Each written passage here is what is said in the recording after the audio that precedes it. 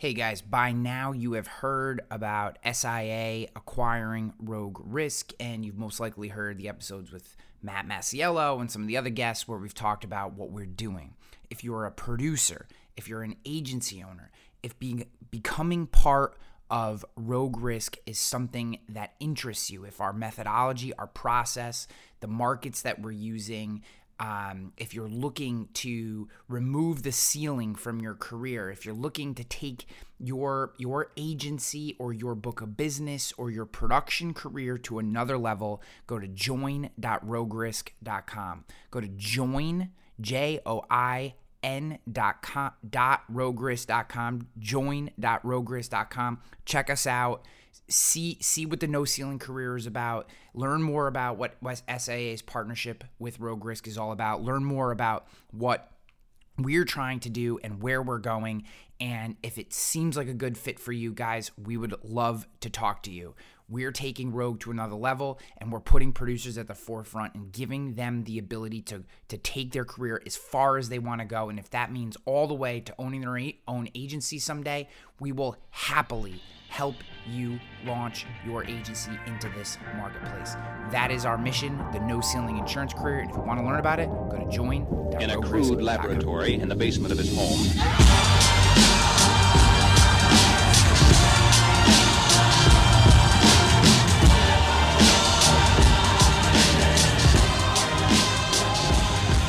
Hello everyone and welcome back to the show. Today we have an episode, a tremendous episode, absolutely tremendous episode that I have been waiting to do for a while. It's with Gordon Coyle, the founder and president, CEO, whatever, of Coyle Insurance, downstate, about hour 45, 2 hours south of where I'm sitting right now. Gordon and I have been, I guess we started out as like accountability partners.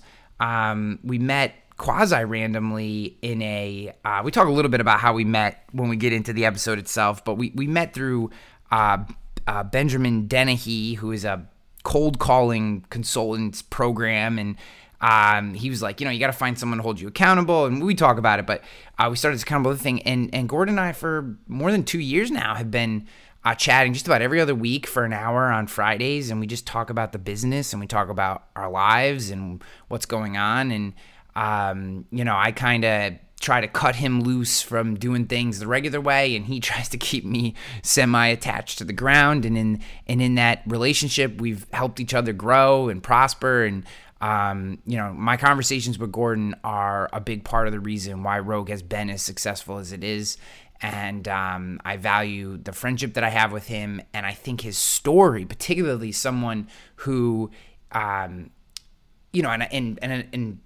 don't mean this in any kind of negative way, but Gordon is over 60, and he's taking on content marketing and video marketing and using them to grow his agency and get real, very specific, very specialized leads that are his expertise, and it's helping him grow his business, and it's just so much fun to watch, and I'm so happy for him. And just to put Gordon on your radar, all you listeners on your radars as someone to just connect with and keep an eye on. And Gordon's a great guy, and this is just an episode, like I said, been waiting to take one of these conversations that Gordon and I have and share it with you guys for a long time, and happy that I finally get to do so.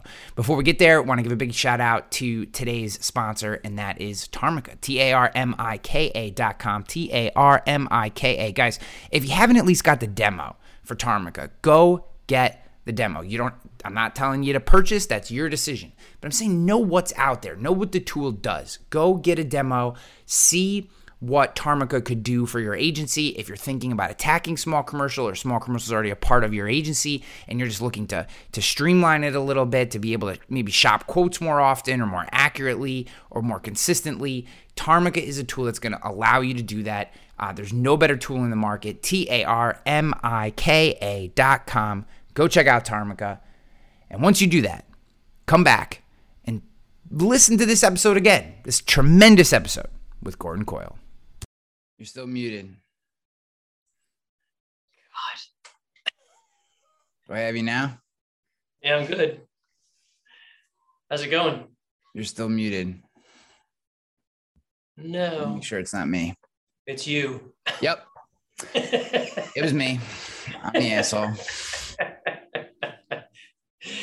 So you're relieved to have the news out in Yes. the public realm? Incredibly relieved, because I am the worst secret keeper in the history of the world.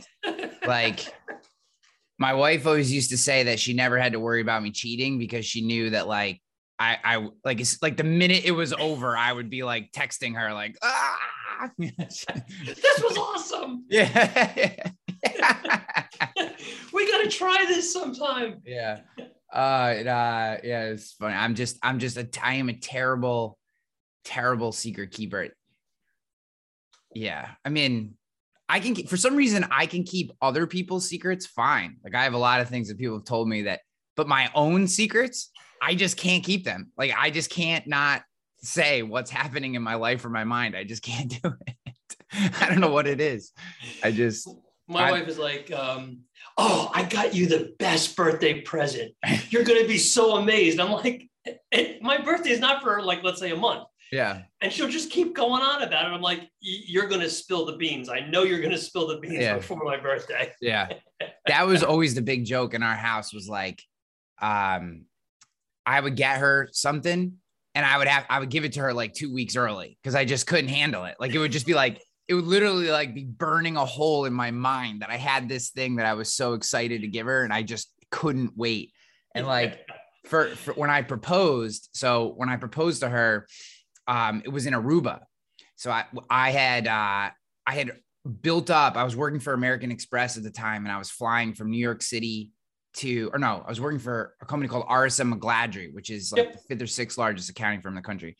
And I was a math major, so I wasn't an accountant. So I worked on the consulting side. And I was basically the accountant's little bitch. That's basically what it was. Like, they all would like just pat me on that. Oh, you little math major, you know, like, so whatever. So I was flying from New York City to San Francisco every week, Monday to Thursday. We were auditing the California State Workers' Compensation Fund, which I don't know if anyone who's listening to this remembers, but there was back in like the early 2000s, a couple of the executives got caught embezzling funds, but they couldn't figure out how much. So we were there doing the audit to figure out how much they had actually stolen. I think it ended up being like 60 million or something like that. But I've been flying back and forth to build up all these points. And then I wanted to propose to my wife. So I had all these points. So I was like, let's go to Aruba. And, you know, obviously, who doesn't want to go to Aruba for free on points? So, like, we get there, and our 2-year anniversary of our first date was September 29th.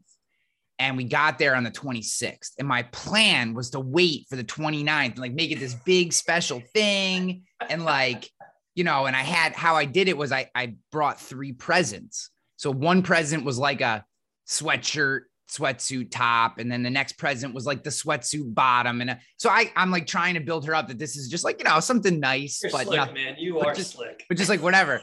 And then the last present was a regular size, but it was just filled with garbage, like nothing, like shredded paper and tissues and shit. But at the very bottom was the ring or whatever. And so in my mind, we're flying down. I'm like a wreck, because I'm like, I'm not gonna be able to wait. Like, I'm not gonna be able to wait. I'm just saying, like, I'm not gonna be able to wait. And she's like, what's wrong? What's wrong? And it's not the proposing that I was worried about. It was like, I'm not gonna make it to the 29th. I'm not gonna make it. Like, I had to get through 2 days. Sure as shit. As soon as we walk in the hotel room, I'm like, I know I'm supposed to wait till the 29th to give you these presents, but like, I'm going to give them to you today. And she had no idea. She opens a sweatsuit, you know, and you get like oh, this is nice, you know, but I can tell, like, you know, it's just a sweatshirt. And then the sweatpants, and I'm like, ha, it's the bottoms matching. And she's like, oh, you know, trying to be nice, because I know she was probably expecting something more. I mean, I made such a big deal out of it, and she's getting a fucking tracksuit or whatever. And then the last one, she opens and she's like, what is this? And I was like, oh shit, I grabbed the wrong box. I was like, make sure it's in there. And she goes, well, what is it? And digs at the bottom. And then she finds it and loses her mind. And I got laid like 10 times. It was awesome. But, you know, that's basically my story on I can't keep anything like that. So So holding back this whole SIAA thing Was is it was crushing killing me. you. Just absolutely killing me. Just the fact that for the last 7 months I haven't been able to talk to anybody except for like You've been you. dripping these little like, oh, wait till you hear this news. Kind of Yeah, like I just wife, because I'm like like with the birthday presents. that was me just like venting a little gas. Like I just had to like get it out of me. It was basically like you and like 2 or 3 other people that knew. No one else knew for 6 months. And it's been absolutely killing me that I couldn't tell everybody. And, you know, because I want to be like, my way is just to talk about things. I mean, obviously I'm supposed to be interviewing you and I haven't shut up yet, but it just is funny. But so what's up with you, man? I'm so excited to be doing this. So for people, I just want to set a little context for everyone listening. You may or may not know, no one probably knows, but Gordon and I have been doing regular phone calls every other week for a year and a half, at least, right? Maybe more. Well, get this. I thought about it. Okay. And the reason we connected, which is so weird, is that we were both on a webinar with Benjamin Dennehy. That's right. And we were going to be holding ourselves accountable to a cold calling program.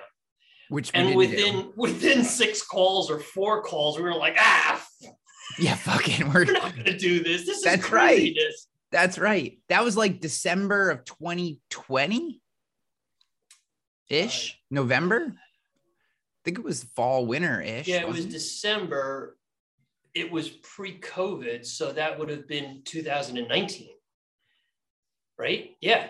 2019. Shit, it's been that long. You opened Rogue. That's 3 or 4 right. months later. Wow. I can't believe that it has been that long. I mean, that's great. I just can't. I didn't realize it had been that long. So we've been doing these regular calls, and they, like I said, they started out with a purpose, and then we both were like, "Fuck it, cold calling blows. We're not doing that." And even though it's important, and we all should do it. And then we just started rapping for like an hour every other week, and we've just been going. And sometimes longer. Yep, you've walked me off several ledges. We can, talk the ears off a brass statue. We don't have a problem there. Yes. Several times I've been on the verge of doing something dumb, and you've walked me back from that, which is great. You've been like my rational sounding board. Like sometimes you're like, no, that sounds great. Other times you're like, what you're saying is crazy right now, and I need you to back up. and you play the exact opposite role from me. You're the one pushing me closer to the flame. Yeah. Hey, keep going. A little bit of fire is good for you. Yeah. Never hurt anyone. So for everyone who doesn't know you, hasn't met you, doesn't know, maybe just break down, because I have a bunch of stuff I want to talk to you about and share with the audience. I think a lot of what you're doing is absolutely incredible. And, but just kind of break down real quick for everybody, just highlights of your agency, your history, that kind of stuff, whatever you think is important. Sure. So I came into the insurance business out of college in 1982. So I'm at 40 years in the business, which I sometimes think to myself, that's kind of an amazing feat in and of itself. Came into a family agency. I was 3rd generation. If you were to try to sketch out what a traditional agency looked like in the 80s, you got to remember, this is of course pre-internet, pre-computers. It was a pretty traditional agency: home, auto, small business, life insurance, benefits. And benefits back then was easy peasy. It wasn't craziness like it is today. And we did a little bit of everything. My father and my uncle ran the agency. I came in, and my uncle retired pretty soon after that. And I was, it was a weird way of doing business when you think back about it. Like you were typing up sales letters on a computer, on a typewriter, on an IBM Selectric, and sending them out one at a time. Today you're sending out 10,000 emails at a time. So the scale of the way we did business changed. Over time, my dad retired when I was like 27, 28 years old. And I was running an agency, and I was learning the hard way, how to do it. I didn't have a mentor. I was kind of like just muddling my way through. And over time, we changed the agency around. We had bought a couple of books of business. We had merged with 2 other agencies, and then split off those partners over time, then started another agency with another partner. And I'm talking about, this spans different decades. owned like I said, a second agency with a large real estate broker, and we were rapidly growing personal lines because every deal they did was an opportunity to sell home insurance. After doing that for probably 5 years, I went to my partners and said, the transactionalness of this business is not what I am cut out for. And maybe as some context, I always enjoyed commercial lines. I have 4 professional designations. I'm kind of a geeky, nerd around insurance. And I love digging into stuff, figuring out what's right and what's not right. So transactional work really was not my gig.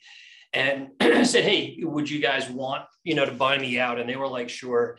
I said, would you be interested in buying my book of home and auto accounts? And they're like, yeah, because we need that to scale to get to the next step.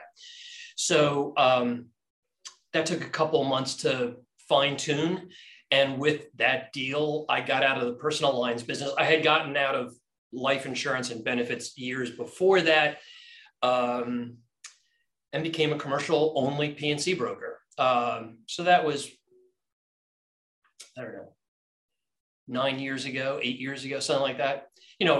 Took a significant hit to revenue. Yeah. But we also had reduced expenses. And then over time, it built that back up, and it's going really well.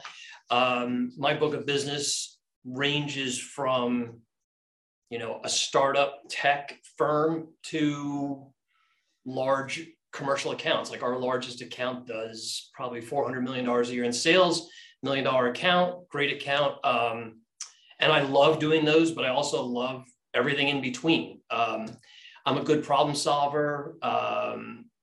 Like I said, nerdy around the insurance language. So I don't know, does that answer it?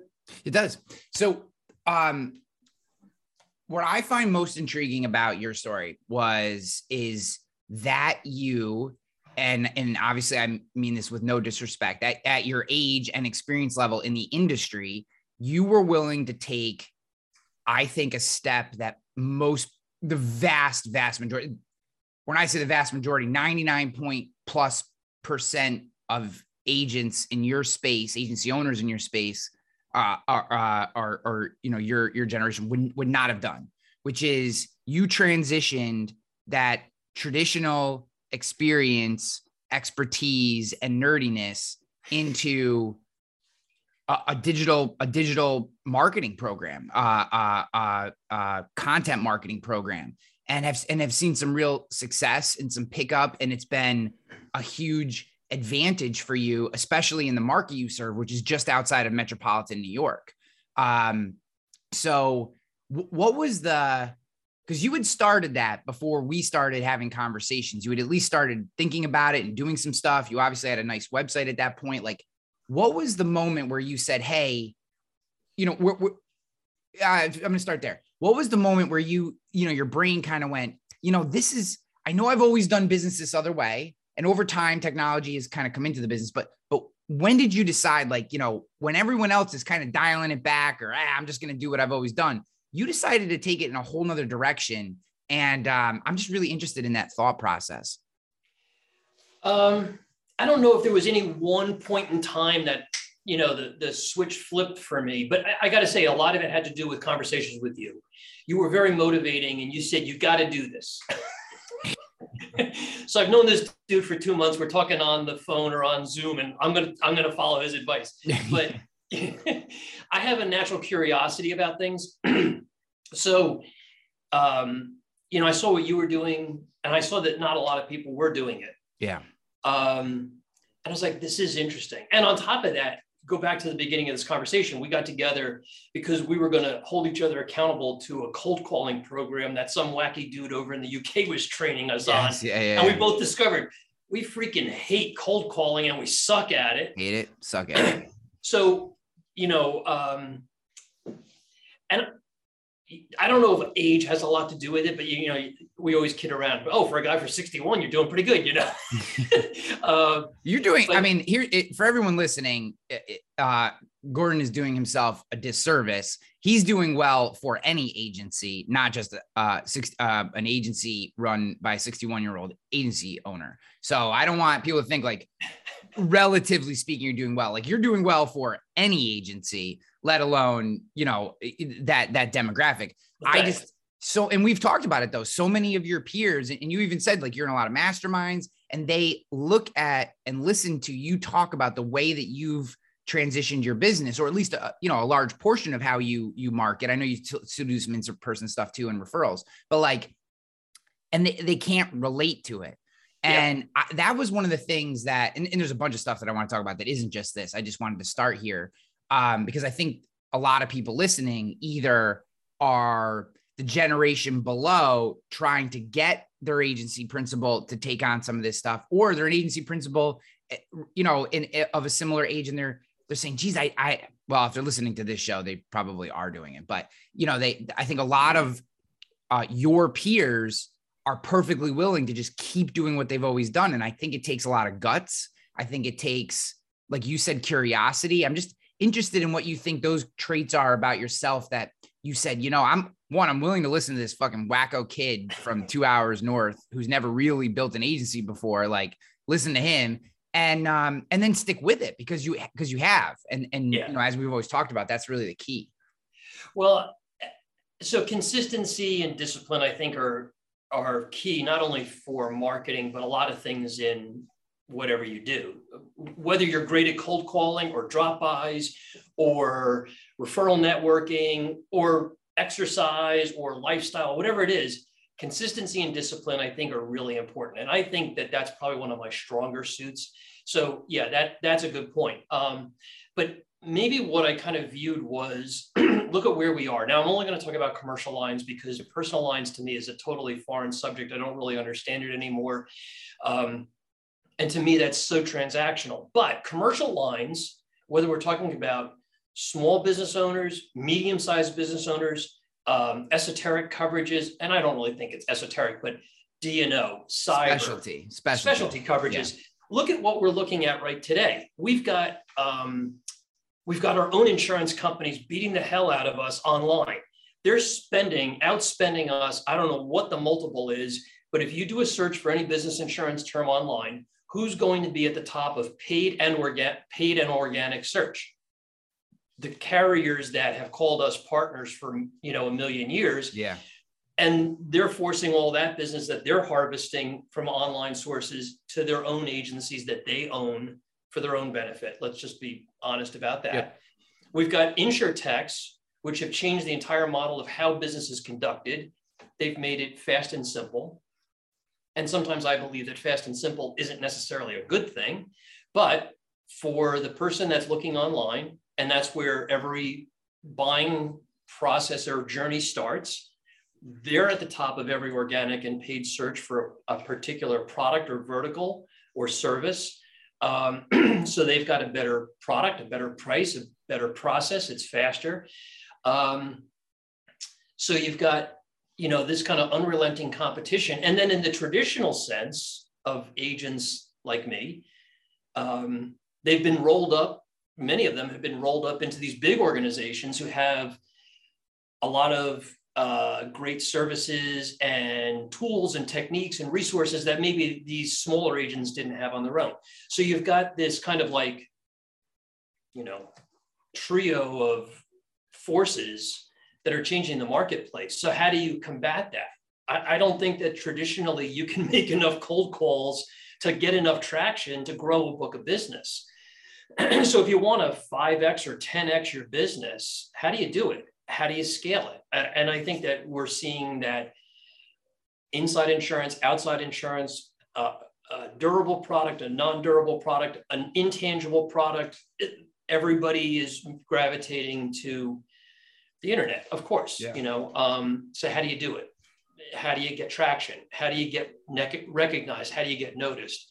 And that's where the consistency comes in. And that's kind of, I think, in a long roundabout way, I think that's what drove me to say, pushing the chips forward, I'm all in. This is what I think is my future. And I think it's the future. It should be the future of a lot of agents and brokers around the country. And one of the things that I want to highlight is, you're not working on, your primary market is not Main Street bops, $500 contractors. It's it's specialty coverages. You're writing, and guys, I hope that this opens your eyes. I mean, this is, I've been blown away by Gordon's success in the spaces that he's attacking, which are large scale D&O accounts, financial institutions, investment, venture funds, PE companies. And then they're referring you into their startups that are doing cool technology things, and all kinds of international companies that come through the city that need, whatever. And that to me is one, what I love about it is, one is what you enjoy, right? So it's feeding your personal enjoyment in the industry. If you were getting $1,200 contractors, I shoot myself. There's not a lot to enjoy about a $1,200 contract. I mean, we write a decent amount of them because it's part of our mission, but it's not. It's more like a labor of love than it is anything we truly enjoy it. But you're getting accounts, and some of the accounts that you've discussed with me, at least, have been meaty and interesting. And these people, and I'd love for you to talk about the guy who watched, I don't want to give away the lead, but basically came to your website and essentially it was like, you're the guy. Like, I watched a couple of your videos, like, just tell me what to do and I'll do it. Like, do you know who I'm talking about? Do you remember that story? Or at least part of it? There's been a couple of them like that. And so talk about that. I think that's interesting. So there was one that was really kind of wild. It was a horse farm in Lexington, Kentucky that had like multiple businesses, like a wedding venue and a photography studio and all these different things. And he goes, I watched a couple of your videos, man, and you are like, you're on point, man.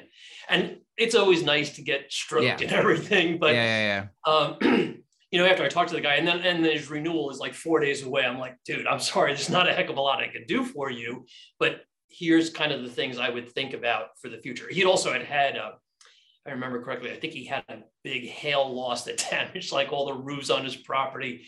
But that was an interesting conversation. And what I was just telling somebody yesterday was a lot of calls start with, hey, I saw you on YouTube.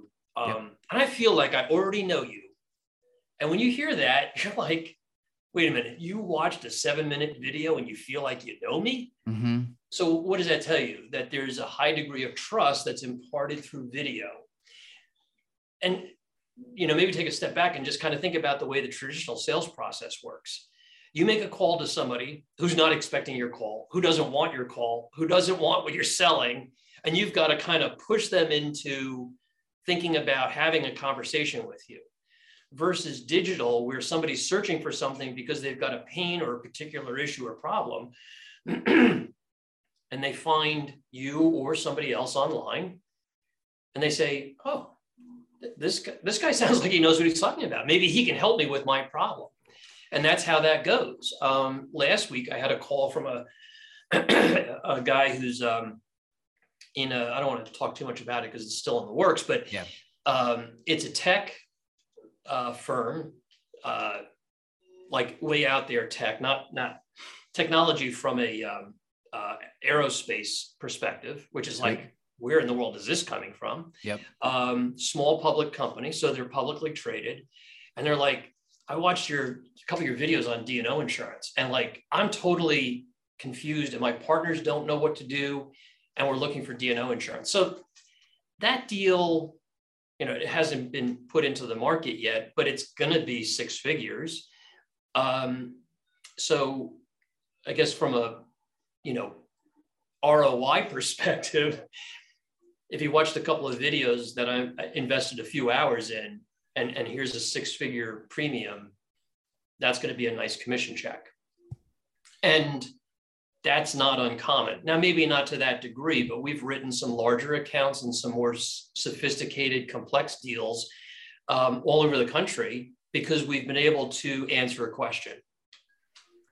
I am convinced that we have hit a point in that we're at an inflection point, and it was part of the reason I did a deal with SIA, because I believe we're currently inside a window of time in which, as you described earlier, directs, captives, insurance carriers, all these lead gen companies, have dialed down and commoditized the form fill online leads so much that people who are willing to spend the time to actually explain things, to truly deliver value, to go deeper and be subject matter experts online are about to reap major reward. I mean, we put out 5, our videos range from 3 to 7, in some cases 10 minutes, about everything from bakery insurance to nail salon insurance to whatever, right? And people fucking love it. They love it. They're like, you know what I mean? Because again, we think, oh, who would want to watch about nail salon insurance? A nail tech would. Yeah. Someone who owns a nail salon would love to watch a video about the nuances of their business and how they apply to the insurance coverages that they have to purchase. There might not be 10 million of those people. That video may never get, 100,000 views, but it could get the right 5,000 views or the right 10,000 views. Or the right 50 views or the right 50 views. I think, and that's one of the problems that I have, and you probably share, is that we look at the metrics and we're like, this video's only got 45 views. But you can't, in my opinion today, you can't look at that one video. You've got to look at it in the whole of what you're doing. Watch hours. When you think that there's a population out there that's watched, I don't know, 1,000 hours of my videos. I got to just bring up a quick spreadsheet just to, verify that number. But watch time, 65 hours, 70 hours, whatever. Maybe that's not right, but whatever the number of hours that your videos are being watched, there's something going on there. Yeah. Did you hear that virtual intelligence and on-hand VAs actually merged? That's right. I was talking to Michael Cruz and checking out what he has there with his Colombian workers. And I said to him, dude, what's up? You realize you're not a VA, right? He said, what do you mean? I said, you're a VE. Look it up on ChatGPT. I encourage you to do that too. He's got forward-facing VEs. VEs that can answer the phone and take questions 30 days in. You say yes to Michael, I want what you have. In 30 days, that's what he delivers. I said, Michael, this is unbelievable. We're strong in the front, but we're really strong in the back end. You provide the external VE for us. We provide the internal VE. I looked at him, I said, buddy, let's do this together. Let's do this. And he looked at me and he put out his hand, and like a good solid Cuban American, he said, Jason, I'm committed. Let's do it. And that's what we did. We flew to Colombia, we saw his operation, and you need to see it too. Give us a little click at Virtual Intel, that's with 2 L's, that's virtualintell.com. Go check us out, see what we're doing. High quality VEs mixed with technology, delivered right into your agency, and you don't have to do all the things that you don't like to do, like hiring, firing, recruiting, trying to find processes. Just, there's so much stuff, I can't even say it right. That's right. Virtual Intel, CAS certified.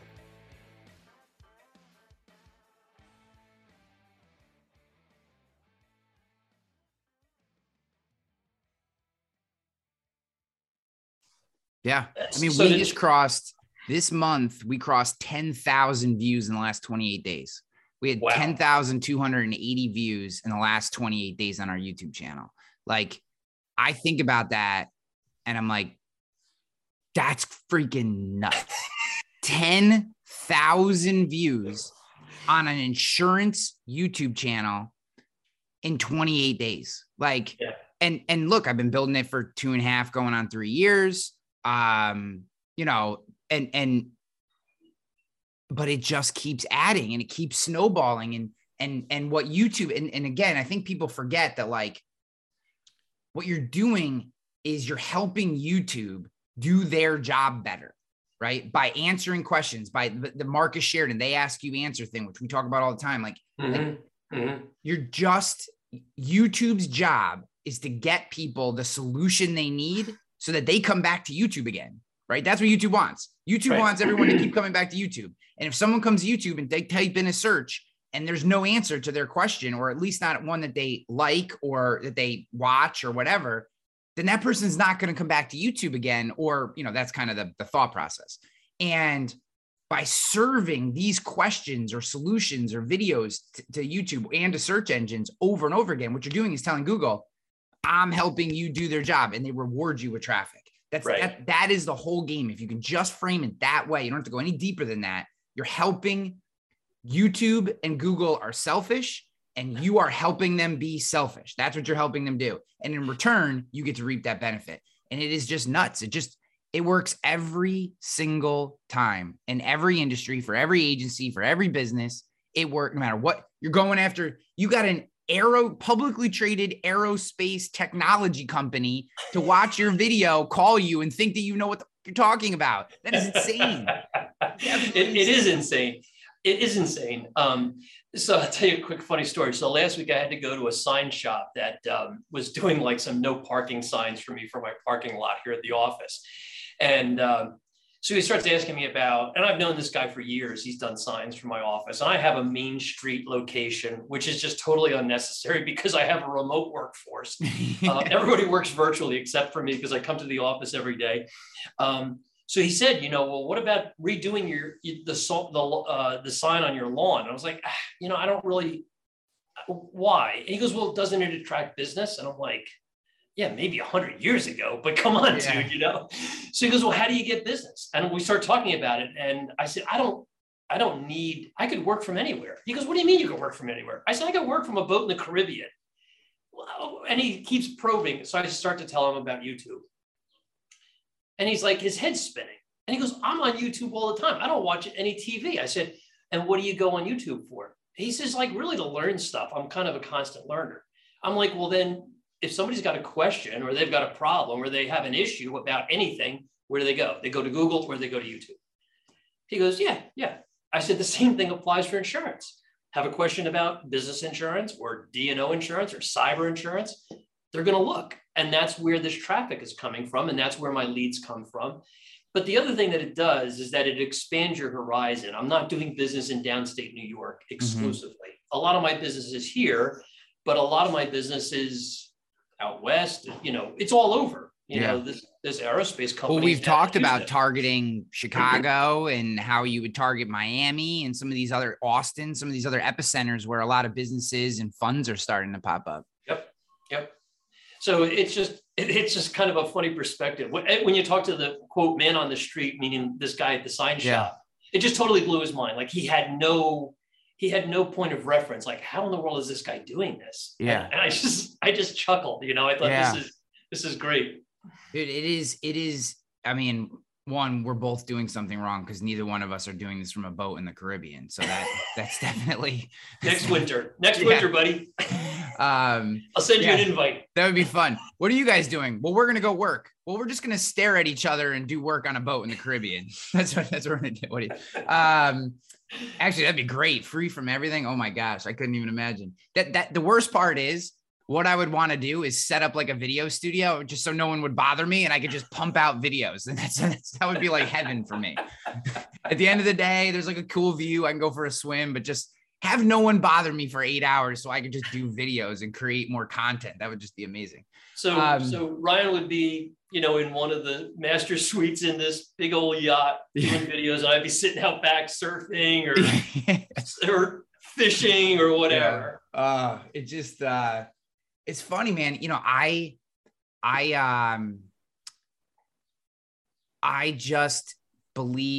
just learned, I believe at my core, I mean, it's probably obvious to everyone listening that a habit of constantly creating content will do nothing but improve your life. Unless you're being a complete a-hole. And then you get back exactly what you put out. So if you put out negative content, stuff like that, then you're going to get negativity back. But if you're positive and you're trying to help people and you're educating or trying to be, trying to be funny without, hopefully being overly offensive, although I think you got to be a little offensive to be funny. We like to make fun of Democrats on this show. I know, Gordon. Easy. I know. I'm just saying it's actually, well, whatever. We're not going to go there. But it just, to me, this process of, it could be like, again, I'm reference Mark Sheridan again, just because I think people know here, he's a pretty good buddy of mine. He had a goal last year of getting to 100,000 follows on LinkedIn, and he didn't get there. but I think he got into like the 60 or 70,000 and he started with like 15 or 20. And he did it by every day, just creating a text-based LinkedIn post. And he still does them to this day. If you follow him, he does these text posts. Some of them are short. Some of them are like 5 sentences. Some of them are paragraphs long, like all the way to the character limit. And, some of them are really introspective. Some of them are just kind of talking about something fairly shallow. It's different every day, probably just whatever mood he's in or whatever. But that consistent content creation allowed him to build up an audience that then allowed him to launch a second business, which is now has this charter fishing business because that's like a big hobby of his. Okay. So he's got his pool business, which he started with content marketing.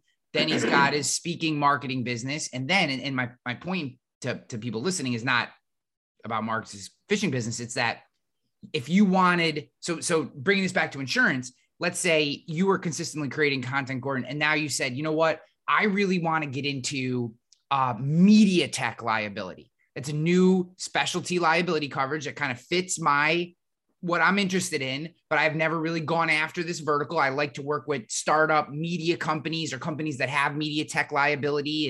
And I want to, because you have this consistent base of content, because you have this routine, because people are used to seeing content from you, when you release into that new market or vertical or product, whatever, it's just everyone just immediately sees it, gravitates towards it, and immediately, whether it's true or not, believes you know exactly what you're talking about. Like, that's the thing. Like with going, just to interrupt you for a second. I think that what happens is that the consistency around video creates an aura of expertise, knowledge, whatever it may be. Like, you become a very believable character. Like I think you know everything about insurance.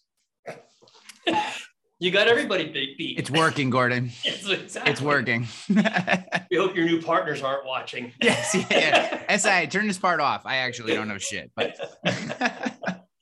but it's true. So to kind of even go one step further, I could go into media liability, but if I wanted to open a deep sea fishing charter boat in Miami or wherever, I could do that and harness the followers, the skills, the techniques, everything that you've already built to transition and transport it to another area. What I don't do a really good job at is repurposing content. It's very difficult. Yeah, on multiple platforms, and my marketing assistant probably should be doing more of that for and with me. But just to kind of continue the thought process of media liability or a fishing boat, what would happen if you created a 2-minute video on whatever subject it may be, and you put it out onto your social media where you have 500 or 5,000 or 50,000 followers? Now you're introducing that audience to a new product, skill, or whatever you have. That's walking into a door or through a doorway that most people don't have access to. Yeah. So, so funny story. You actually encouraged me to do this. I started a podcast. Yep. So I post the first episode on our platform and on YouTube, and then I cross-posted it on Facebook. And my daughter-in-law texts in the family text chain, podcast? What? Like, and that was the whole text. Like, yeah. So my son then texts hashtag media, hashtag mogul. And my response was hashtag not quite. Yeah. Not yet. Not yet. But that's the point, is that you're creating whatever you want to call it, content or media that very few people are doing. And the more you can broaden your audience, the more powerful that becomes. Yeah, I think very underestimated benefit of consistent content creation is that inferred expertise. And like you said, like, let's say you did start a fishing boat, right?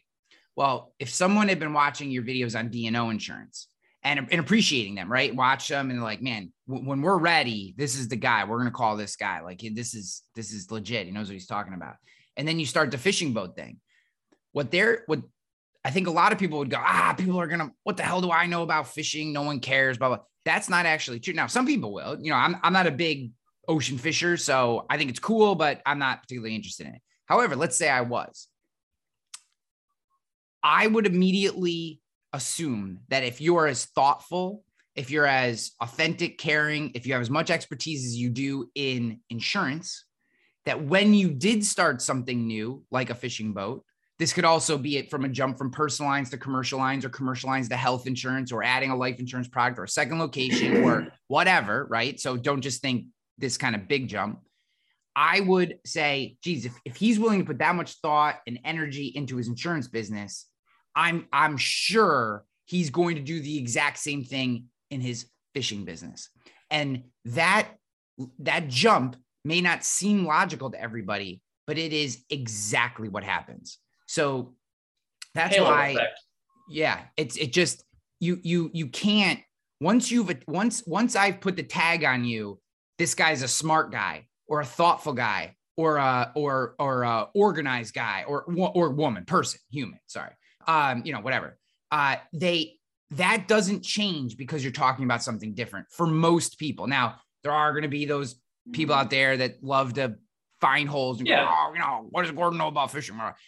Those people are assholes. You can't even worry about them. The vast majority of people are just going to continue to apply that expertise over to the new thing, or the new area, or geographic area, or whatever. And the work just builds. It just continues to build. And that is a loss. I think a lot of people don't pick up on that nuance of content creation, and the opportunities that come to you. I mean, I know you've talked about how a couple of the podcast people have called you and just, about different interviews, and it opens up so many doors when you're creating content. And it doesn't have to be a podcast. It doesn't have to be video, but it really needs to be something. We need to have some vein that we're consistently creating on.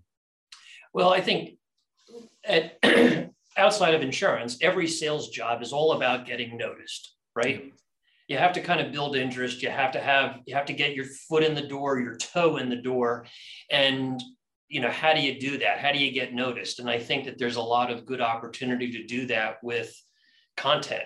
Yeah. Like you said, whether it's written, whether it's podcasting, or it's video, the more you do it, the more you're going to be known. And you may only be known within a small community, but a small community of a couple hundred people is better than not having a community at all.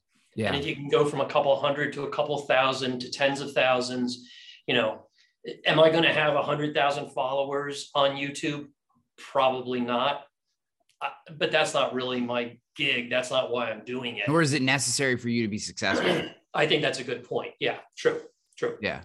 I think we have to align our goals with what is necessary for success.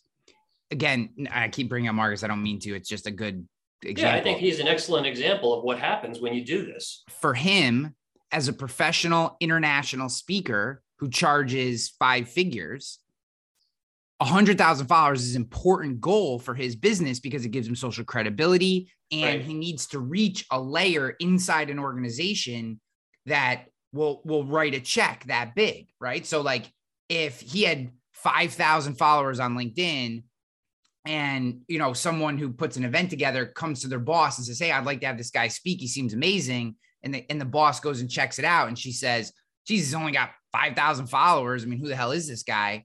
That's something to overcome. But if that same boss, she goes on to LinkedIn and she sees 100,000 followers and he's consistently creating content around his topic and all this, now the boss is going to go, yep, he looks awesome. Let's go. Yeah. And that's the same thing with us. Right. If someone, it is not always that the business owner is the one who's actually doing the research. We get a lot of calls from the office managers or executive assistants or receptionists or someone inside the accounting department is, we get calls sometimes. I'd say the accounting department is rare, but we do get some calls there, and they have to run the decision up the tree. And when they can show that whoever the decision maker is, our YouTube channel, and we have almost 1,000 followers and 100,000 plus total views on our channel and all this kind of stuff and all these videos, the boss goes, these guys seem legit. Yeah, we can do this. This is fine. Yeah. And that's a huge bonus. Something else you just said that kind of triggered an idea in my mind was for a lot of the guys or folks that are listening, you mentioned business owners. So I'm thinking, this strategy of content is not just about agency principal. It's certainly a lot easier if the agency principal, blesses it and gets it going and funds it.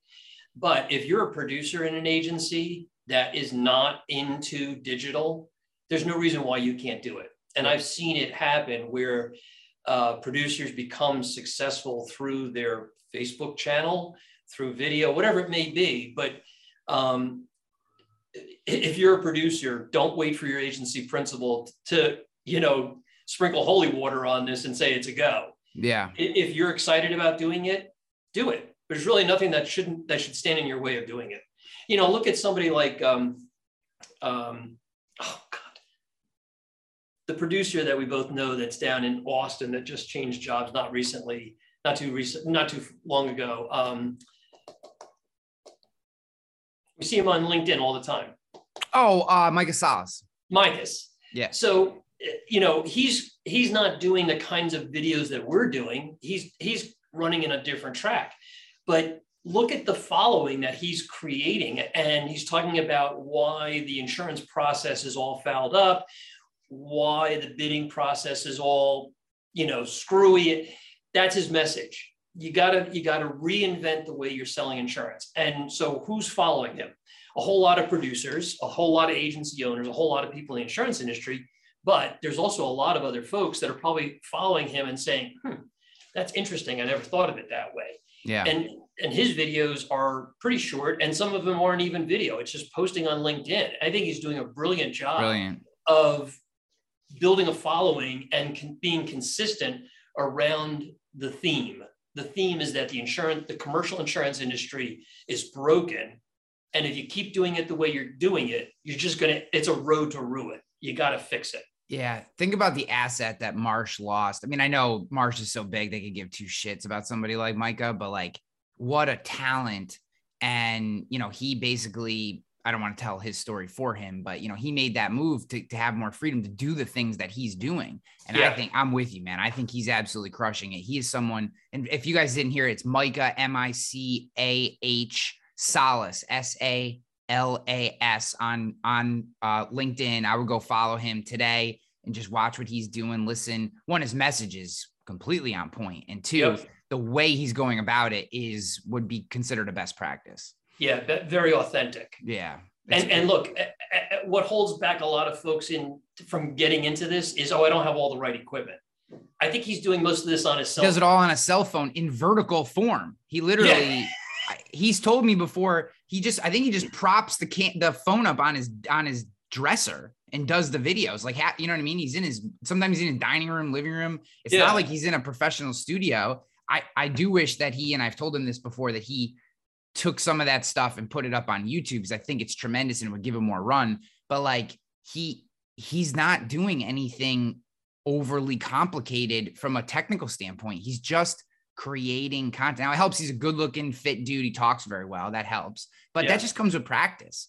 Yep. And if you're not fit, start walking 30 minutes a day and eat less food. You'll get fit fast. So, I think that there's a lot of, what's really cool about this time is that, when I first started doing this, I did an interview with Cass the other day. And we were talking about when we first met, and it was 2009. I think 2010 was the first keynote that I ever did, or first, I wasn't a keynote. It was just a speaking gig, but I did it for the National Young Agents Conference in 2010. So I've been talking about this stuff for almost 12 years. And back then it was a bunch of 20-something-year-old kids talking about shit they really didn't understand. The internet was a complete Wild West. It would take 30 minutes to upload a 3 megabyte video in non-HD. You know what I mean? Like, it was crazy. And, today, fast forward 12 years, I wish it hadn't taken so long, but it did. we have this diverse group of people from all over the country, all different backgrounds, all different ages, all different agency sizes, creating all this really interesting content. And that's one of the reasons why I think we're in this window. We're in this time where if you're willing to share your expertise, Mike Crowley is another great example of a guy doing great work. We're in this window. And if we can, as a group, the people who are willing to take this on, like yourself, and whatever, and tell these stories and share our expertise, man, there is benefits to be reaped right now. It will probably change because if I work, again, these big ships will probably won't shift fast enough for it to really matter for the early movers. But, if any of these organizations that large and had real big time budgets, were to take on this, which, Rogue is obviously not one of those, those organizations, you could do some real damage. Like, this just paying for SEM, paying for search results, that's fine, except you can't turn a profit on that business. That's just market share grabbing. This stuff that we're talking about is profitable business. It is the cost of acquisition is extremely low versus paid channels, and it's wide open still.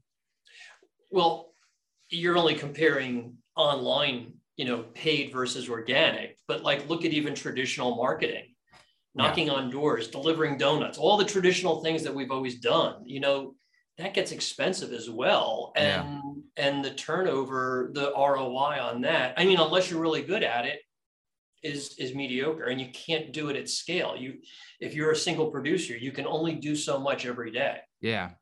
What's interesting to me about that too is when people do that work, they don't count their own time as an expense, right? So they'll be like, oh, I didn't pay any money, but I drove around for 2 hours and stopped in businesses.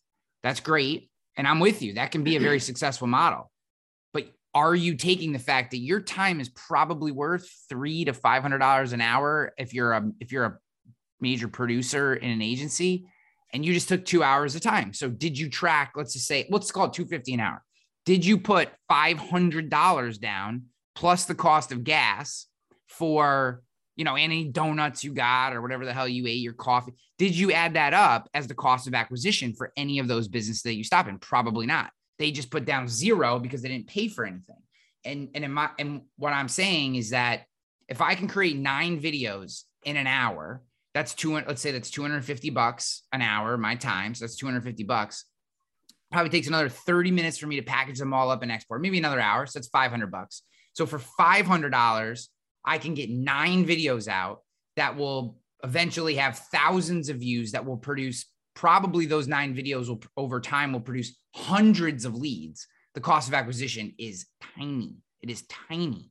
And that I have not seen another channel that you could convince me produces more. Because the argument, and this is the last thing, and I want to talk to you about, and I'm super interested in this from your perspective, is I think the days of the pushback being internet business is crap are over.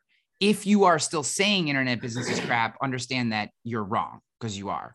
But like, unless they're buying leads through a lead wholesale type operation where 5 other brokers are getting those leads as well.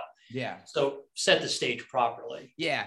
I would say if you're buying leads online, the only place that I've ever had success is commercialinsurance.net. That's the only online paid source that I've had what I believed was consistent positive success was commercialinsurance.net. There may be others, and that's not a knock on any others. That's just my personal experience. And I tried quite a few, but that's the one that I've had some success with. We have I think a 40s in the 40s close ratio on the stuff that comes in from there. That's pretty darn good, which is not bad. So, and being able to target the states and the types of business you want to go after. Yeah. So, I thought that one was pretty good. I still don't think it beats inbound business personally, right. But when you were talking about inbound business versus non-inbound business, think about the whole sales process and the closing ratios and the whole way you have to get business in the traditional sense. And I'm not throwing shade on the traditional way of doing business, because I still do that. it's more of a kind of layered or blended strategy, I think, to be successful. But if you have to convince somebody to buy your product, and then you're going out to the market and you're probably still bidding it, so price is a major determinant, the value equation is at a very low number, the price is a bigger determinant than the value. Look at all those factors that you've got to overcome to get a piece of business done. Now, compare that to a referred lead to you. So networking still is a big piece of what I do. We get a lot of business from referrals that, so value is high, price is not so high. Inbound business value, they've got a itch that needs to get scratched. There's a problem that you're going to fix. Value is very high, price is somewhat inconsequential.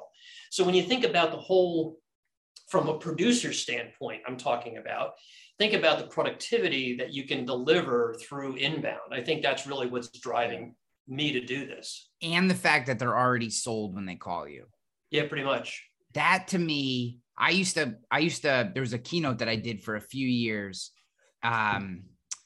It never really worked exactly the way that I wanted it to. So I kind of bagged it as an overall theme, but I used to call it, the title of it was Already Sold. It didn't really connect with people because at the time it didn't make sense to them. But the whole concept was, what we're doing is so that when you talk to somebody, it's not, let me build expertise with you. It's you're already convinced I know what I'm talking about, and then I'm a valuable resource. Rapport building is already done. Yes. Now all I need to do is solve your problem for you and provide you with a solution. Right. And that concept I thought was really powerful. It never really clicked in a keynote, and maybe some of that was me, but that concept to me is really important, that you're picking up the phone and you're talking problems and solutions, not, hey, I've been in the business for 20 years and, we have 20 carriers and, we've written 10 businesses in your geographic region. You don't have to do any of that crap because they already believe you. They already think that you have the answer. They're just hoping you have a solution. Right. And that's really powerful. So dude, I want to be respectful of your time, that of the audience. I'm so glad that we finally got this on tape and share. And if people want to connect with you, is LinkedIn the best place? Where's the best place to just connect with you and if, whatever? Sure. LinkedIn, just look up Gordon Coyle. There's probably a couple of us out there. I think there's actually a couple of Scottish guys named Gordon Coyle on LinkedIn. LinkedIn, go to my YouTube channel. Yep. If you go to my YouTube channel, make sure you like a couple of them. Yep. And subscribe. and subscribe. Get them, pump that rating up. We all gotta help. Buddies. Yep. Insurance agents subscribing to insurance agents. That's how we break the algorithm. Take it, man. I'll take it. Right. All right, Gordon. I appreciate you so much, man. I'm so glad we got to do this, and look forward to the next time we get to chat. Thanks, Ryan. Yes.